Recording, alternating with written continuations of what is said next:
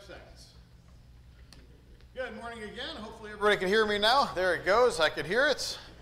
I want to thank everybody that showed up yesterday for the trunk or treat. It was a great time that was had by all, and so hopefully you've seen some of the pictures on Facebook. And there's a lot of great displays, a lot of good times had, a lot of laughs, and so look forward to next year's. And so hopefully we can have more of us that can participate. I know we have some of our families that are out of town, and sometimes sports gets in the way this time of year, but it was a wonderful time yesterday.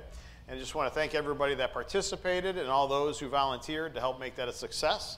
And I want to just thank any of our visitors that we have that are visiting with us today here at Lincoln Park.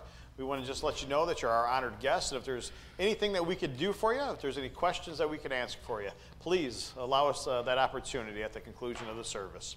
If you look on the screen behind me, it says, "To live is Christ." To live is Christ, and it means that we are to trust and obey. As we get into this lesson here this morning, it's going to be kind of a follow-up from Brother Pat Danz's lesson from Wednesday night. On Wednesday night, Pat spoke a lot about Psalm 91, and then as we looked at Psalm 91 and really what that means, it's the theme of Psalm 91 is God's protective care. It's God's protective care for the one who is committed to Him. And that is the key to understanding God's protective care in a nutshell. And that's the best way to understand it is to those who are faithful. That's why we sing the song, Trust and Obey. That's why it says to live is Christ. To live as Christ simply means that Christ should encompass everything that we do. It should encompass everything that we are, who we are, and who we show ourselves to be to the world. And so when we think of God's protective care and how we could come into being in that care, how we could be those who reside in His shelter, reside in His kingdom. Brethren, we need to understand that trusting and obey is absolutely crucial. When we think of Psalm 91, it is probably the one verse or that one chapter in Scripture that is completely clear of what's expected of us. It's forcefully and clearly expressed exactly what is commanded of us. And when we think about it, it's clear that the promise of protective care is conditional. You guys will often hear me talk about things that are conditional when it comes unto the Lord. It's conditional because it requires our full commitment to God. When we think about this idea of a full commitment to God, are you all in? In all aspects of your life, are you all in? Or are there still areas of your life that you exclude God? Are there areas of your thought processes that you exclude God? Are there areas of your entertainment choices that you exclude God? You see, we need to make sure that when we want to come into the protective care of God, and that we expect and that we want His love, His grace and mercy, and all that He has to offer, He first gives it to those who are faithful. And when we think about this, it makes me think of Hebrews chapter 11. When we get to Hebrews chapter 11, I must not have that one on the screen, but in Hebrews chapter 11, it tells us in verse 6, "Without faith, it is impossible to please God. Anyone who comes to God must believe that He exists and that He is a rewarder of those who sincerely, those who faithfully, those who strongly seek Him out."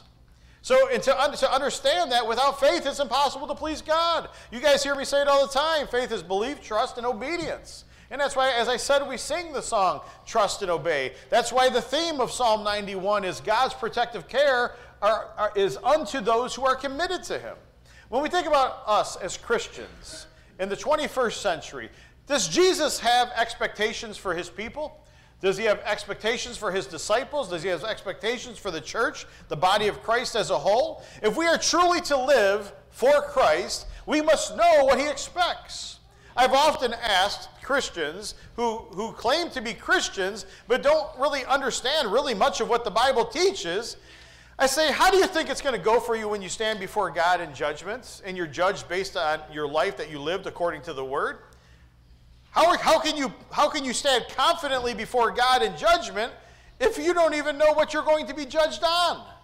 So how important then is it for us to study to show ourselves approved? And we'll look at that here in a moment and see what Scripture has to say. So brethren, we need to understand that Jesus has expectations for his disciples, for those who take upon his name and call themselves Christians. And the first thing that we need to know is that we have to know his word. We know his word, we follow his word, and we proclaim his word. As Christians, that is our sole reason for being, to know, to follow, and to proclaim. So let's get started with knowing the Word of God here this morning. When we think of knowing the Word of God, why is it in your mind, you don't have to audibly answer it, but why is it that you think that Jesus oftentimes called the Pharisees, the Sadducees, the scribes, right, the lawyers, why do you think he often called them hypocrites? Is it because they didn't fully know and or understand his word? And the answer would be yes. You see, because also, too, not only did they know his word, but they thought to themselves, you know what? God tells me that if I live faithfully unto his word and do these things that he requires of me, I will be thought of as faithful and righteous in his eyes. But I bet you, if I force all these other people who follow him as the Jewish leaders, the Pharisees, Sadducees, and scribes, if I force all these additional rules onto them, man, we're going to look really religious in his eyes. We're going to seem really righteous in his eyes. How often did the Jews, the standard everyday Jew, consider their leadership to be holy and righteous, walking with God? And yet, when God shows up on the scene, when Jesus puts on flesh and takes and becomes man and walks amongst us, he's constantly calling them hypocrites. Why? Because they constantly set aside the law of God in order to keep their own traditions. And so as we start to break down the knowing of God's word, God expected the Jews of the Old Testament to know exactly his teachings. Why? Because they were to be the experts of the law. And so following two conflicts that we learn about in Matthew chapter 12, and we're not going to read about this in detail, but if you remember back in Matthew chapter 12, Jesus' disciples, they're walking with Jesus through the grain fields, and they're hungry. And it's the Sabbath day, and they start plucking the heads of the grain. And what are they doing as they're walking along, plucking the heads of the grain? They start to eat them. Why? Because they're hungry. And then there's if you read on, if you continue on there in Matthew chapter 12, there's also the rebuke of Jesus for his disciples, for Jesus for healing on the Sabbath. And so when you look at both examples in Matthew chapter 12, there's the illustration that Jesus' yoke is easy. And what I mean by Jesus' yoke is easy, and what Scripture means, is that God has given us his commands for the betterment of our lives. There's nothing that God requires of you that isn't for your benefit. And yet, everything that the Jews often required, as far as the Pharisees and Sadducees and the Sanhedrin and the scribes, many of those, the Talmud and the Mishnah, those Jewish traditions, were actually not for the betterment of the people. It was to lay a heavier burden on the people than even God was willing to lay upon them. And so we know that Jesus is the one who supplies the weary and the burdened with rest. That's what the Scripture teaches us. And he's challenging the Pharisaical legal system because he's telling them that when they start to question him in Matthew chapter 12, he's basically saying that because of your Pharisaical legal system, your traditions that you force upon the people, that you're making the day of rest, meaning the Sabbath, you're turning it into a burden. Something that it was never intended to be. It was meant to be a day of rest for the people. And so you're nullifying the original intention of the law of the Sabbath in order to keep your own traditions and rules. And so in Matthew 12 and 1 through 14, as Jesus is questioned about his disciples not keeping the Sabbath, notice some of this in verses 1 through 8. If you had your Bibles open, and we're not going to read through it specifically, but in verses 1 through 8, it starts to talk about the plucking of the head of grain. And Jesus rebukes the Pharisees for their lack of understanding, and he rebukes them for their lack of discernment.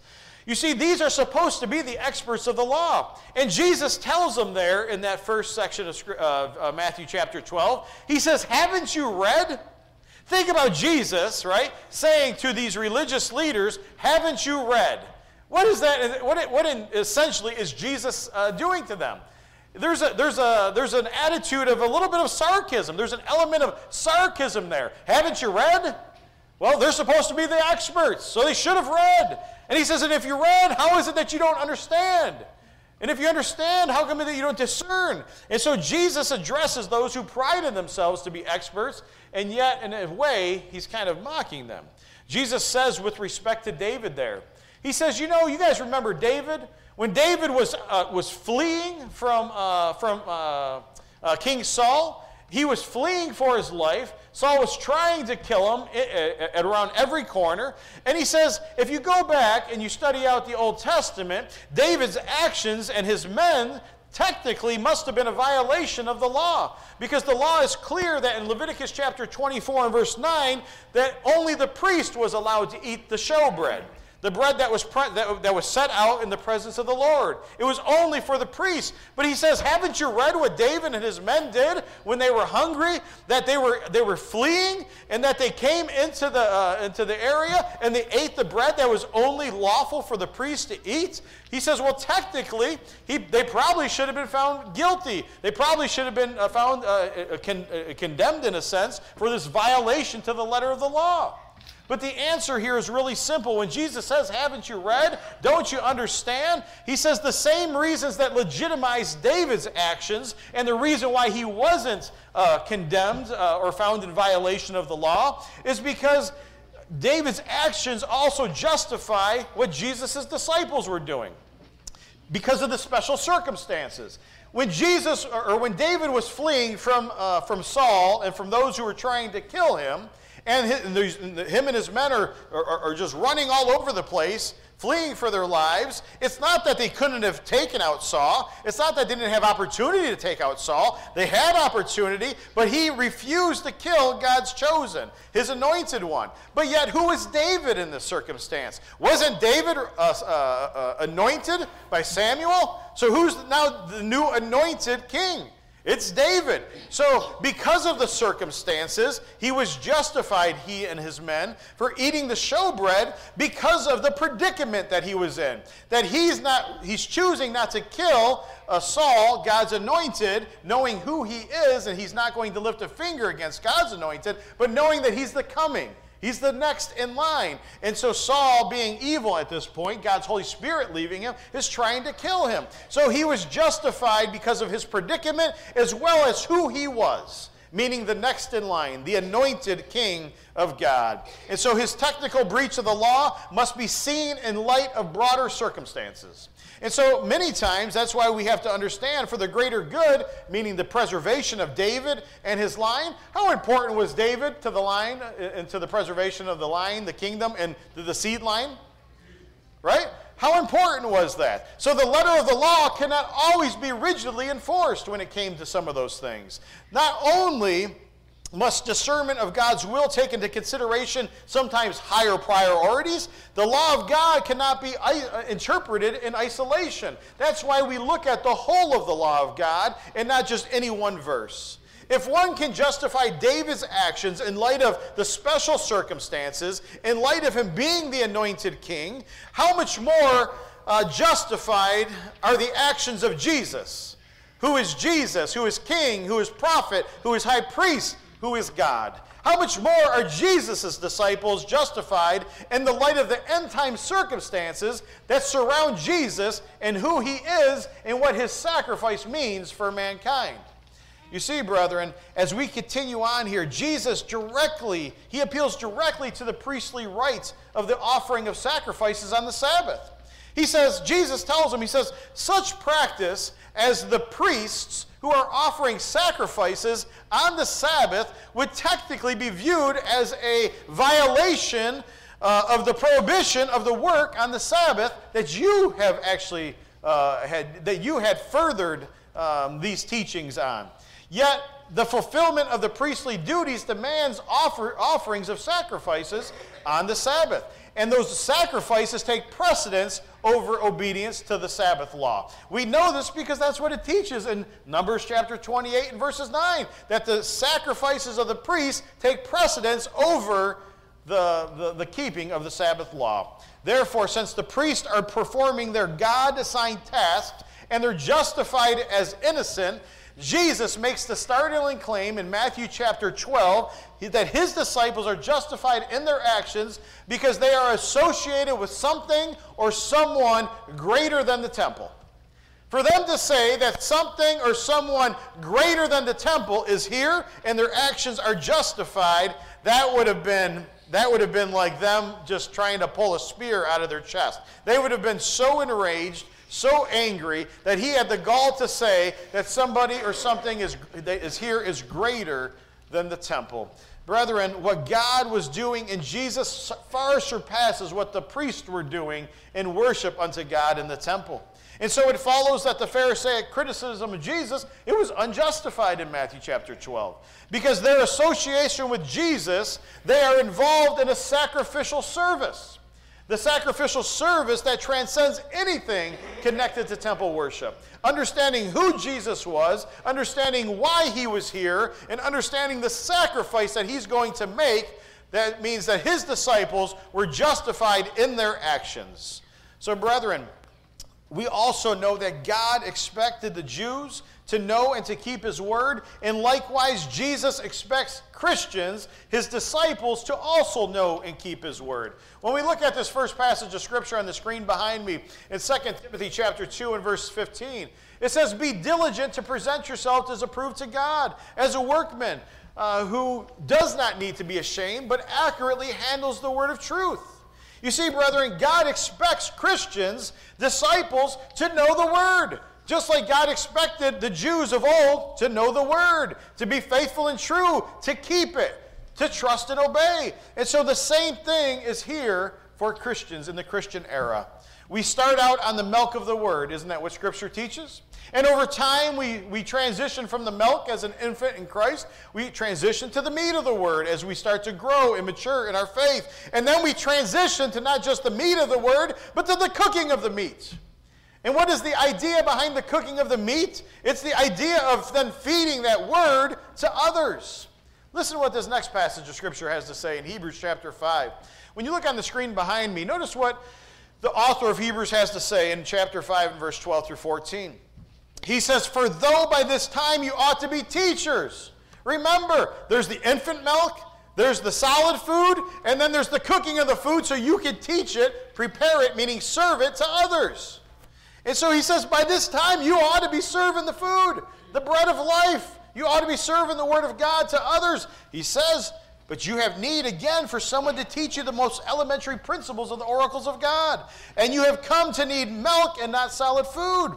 For everyone who partakes only of milk is not accustomed to the word of righteousness, because he's still an infant in Christ. But solid food is for the mature, who because of practice have their senses trained to discern good and evil.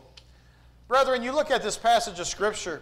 If a Christian stays on the infant, the milk of the Word, and we don't have our senses trained in the Word of God, how are we ever going to be able to distinguish between good and evil? You guys have heard me say, and you've heard Brother Billy Graham Jr. on TV say, what used to be wrong is now right, and what used to be right is now wrong. We live in an upside-down world. We live in a world where we're now God's standard, his moral standard, is no longer followed. So if we don't have our senses trained to recognize the Word of God, to recognize his moral standards, to understand righteousness, how can we ever determine and discern between good and evil? How can we ever discern between righteousness and sin? And that is why the parable of the two foundations is so important. Look on the screen behind me. You think about Matthew chapter 7. You think of 24 through 27. And we see the parable of the two foundations.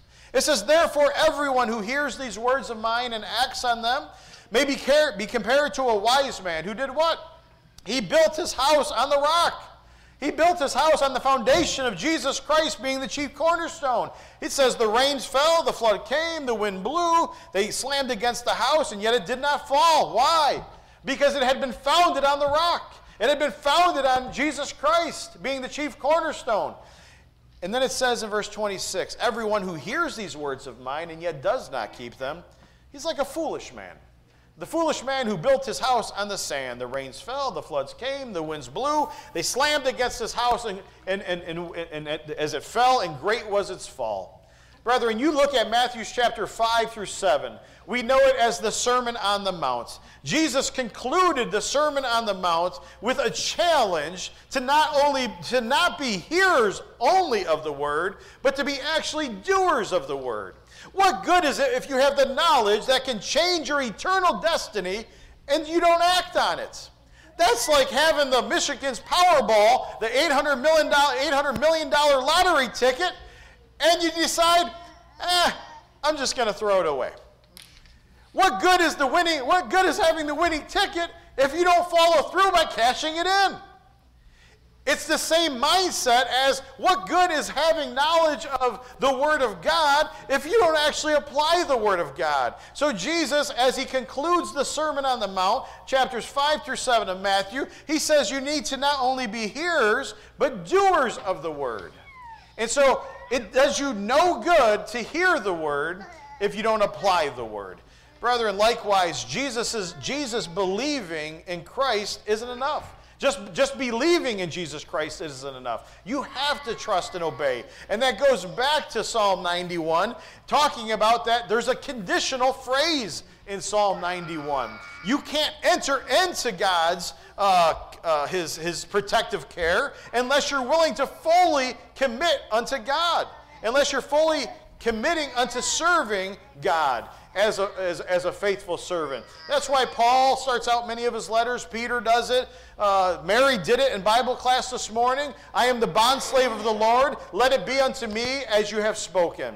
I, Paul, I, Peter, a bondservant of Jesus Christ. And then they start out the letter. They're saying that because they know that they are in full service unto God. We also need to think of Matthew chapter 25 for a moment before I close this down, because in Matthew 25, we notice that God prepares us for judgment. In the beginning of Matthew chapter 25, we first learn of the parable of the virgins, do we not? In verses 1 through 13, what does it teach us? The parable of the virgins teaches us to be prepared. Be prepared for what? To be prepared for the judgment.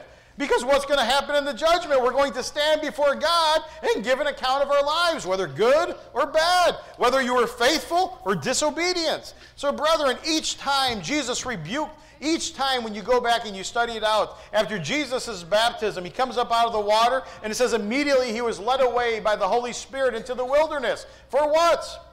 With the express purpose to be tempted.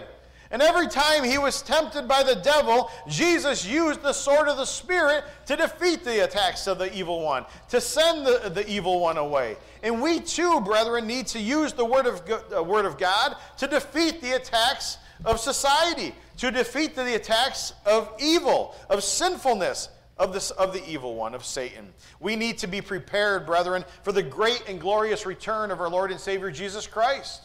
And being prepared is kind of like the parable of the 10 virgins that took the extra oil, that went the extra mile, that did everything they could to be prepared for when the bridegroom was going to return. We need to recognize the reality of Satan as well as the danger of Satan. We need to realize that we are not invincible, and that we are only invincible if we put on the full armor of God. Then we can command the devil to depart from me, and he has to listen.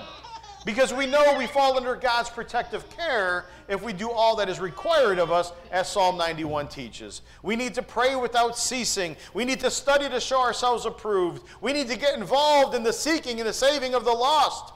And you only do that if you transition from the milk of the Word to the meat of the Word, to the cooking of the Word, so you can then serve the bread of life unto man. And brethren, so that's why there's a spiritual process that takes place in your faith. We need to find a mentor. If you're still on the infant milk of the Word, you need to find a mentor or a spiritual role model, somebody that can help guide you in the Word, somebody that can help guide you in life and in this transition that you're making out of worldliness and into righteousness. We need to make sure, brethren, that we're consistently and constantly encouraging others and edifying others by teaching them. And we need to make sure that we stop forsaking the worship assembly and fellowship opportunities.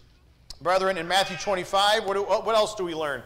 Besides the parable of the virgins, it goes on to the parable of the talents, does it not? What do we learn about the parable of the talents in Matthew 25? It teaches us to use what we have been given. How many of us just make excuses about why we can't use the talents instead of just using the talents God's given us for the betterment of the kingdom? Stop making excuses of what you can't do and start doing what you can do. And then use the idea of gaining a spiritual mentor. Use the idea of gaining somebody that can help you to grow in your faith and in your relationship with the Lord. Use that as an opportunity to further build upon your talents, to practice, to build yourself up. How is it that most people that have talent of some sorts, whether it be in the arts, whether it be in music, whether it be in sports, whether it be in preaching, whether it be whatever the case may be, they literally have to practice their trade. They have to continuously be doing things to hone their skills for the purpose of being better, getting better, so they don't have to make the excuses of why they're not doing what they should. Brethren, we have to understand that Matthew 25, you have the parable of the virgins, you have the parable of the talents, and it's followed up by the parable of the final judgment scene. And as we get to Matthew 25, 31 through 46, it teaches us to be mindful of the needs of others. How do I know that? Because Jesus, he tells us right in there, you seen me naked and you clothed me. You seen me hungry and you fed me. You seen me thirsty, you gave me something to drink. You seen me sick and you visited me. And they're like, Lord, when did we see you do these things? And Jesus simply tells them, to the fact that you seen any brother of mine, no matter who they were, and you did these things unto them, it's as if you did it unto me, paraphrasing.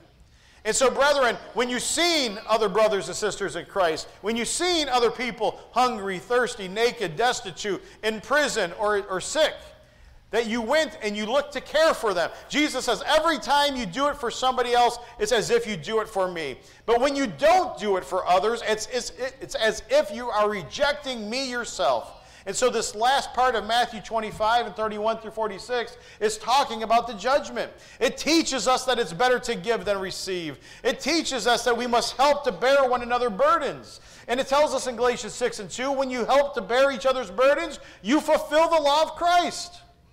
Why? Because it's as if you're doing it to Christ himself. We're to go the extra mile. We're to have the agape type of love. Remember, brethren, Peter tells us that God's word contains everything that we need for eternal life. It is literally the blueprint for a modern day terminology. It is the blueprint of how to attain heaven. But the blueprint is useless. It's useless if you and I, as the builders, don't follow the blueprint. If we don't build our temple, so to speak, according to code. Whose code? God's code. What happens if I start to have a building project in Huron Township where I live, and I don't get the required permits, I don't follow code, and then an inspector shows up out of the blue? What's going to happen? He's going to shut me down. Why? Because I didn't pull the right permits, I'm not doing it to code. What do you think is going to happen when you stand before God in judgment and you haven't built your temple according to God's code? Brethren, you will be found in violation, and you will not be welcomed in to his eternal paradise. As I close this lesson down, I lastly want to say something quickly just on the idea that we are to know God, we are to follow God, and we are to proclaim God. Jesus and the apostles didn't just drop off a note, did they? They didn't shoot a quick text and get out of here. How often do we think, well, I sent somebody a text message, that's got to be good enough? No, there has to be. You have to physically get involved. You got to get your hands dirty. You got to have a little blood, sweat, and tears in this fight. How do I know that? Because in Matthew chapter 9 and verse 35, it says Jesus was going through all of the cities, all of the villages, doing what? He was teaching in their synagogues. He was proclaiming the gospel of the kingdom. He was healing every kind of disease and every kind of sickness. That's important because Jesus was going anywhere and everywhere doing the commission that God had given him. Fulfilling the commission that God had given him, even though he knew the Jews hated him. Many of the Jews wanted to kill him. They were looking for opportunities. And yet, where did he go? Village after village after village, he went to the Jews. He went to the local synagogue. Brethren, everywhere Jesus went, he used it as an opportunity to fulfill the commission that the Father, God the Father, has given him. It didn't matter if it was in the synagogue. Didn't matter if it was in someone's house. Didn't matter if he was on the bank of the sea. It didn't matter if he was walking down the road. Jesus constantly did the work that the Father had given him to do. So, brethren, I ask you as I close this down, please make it your life mission to know what's expected of you.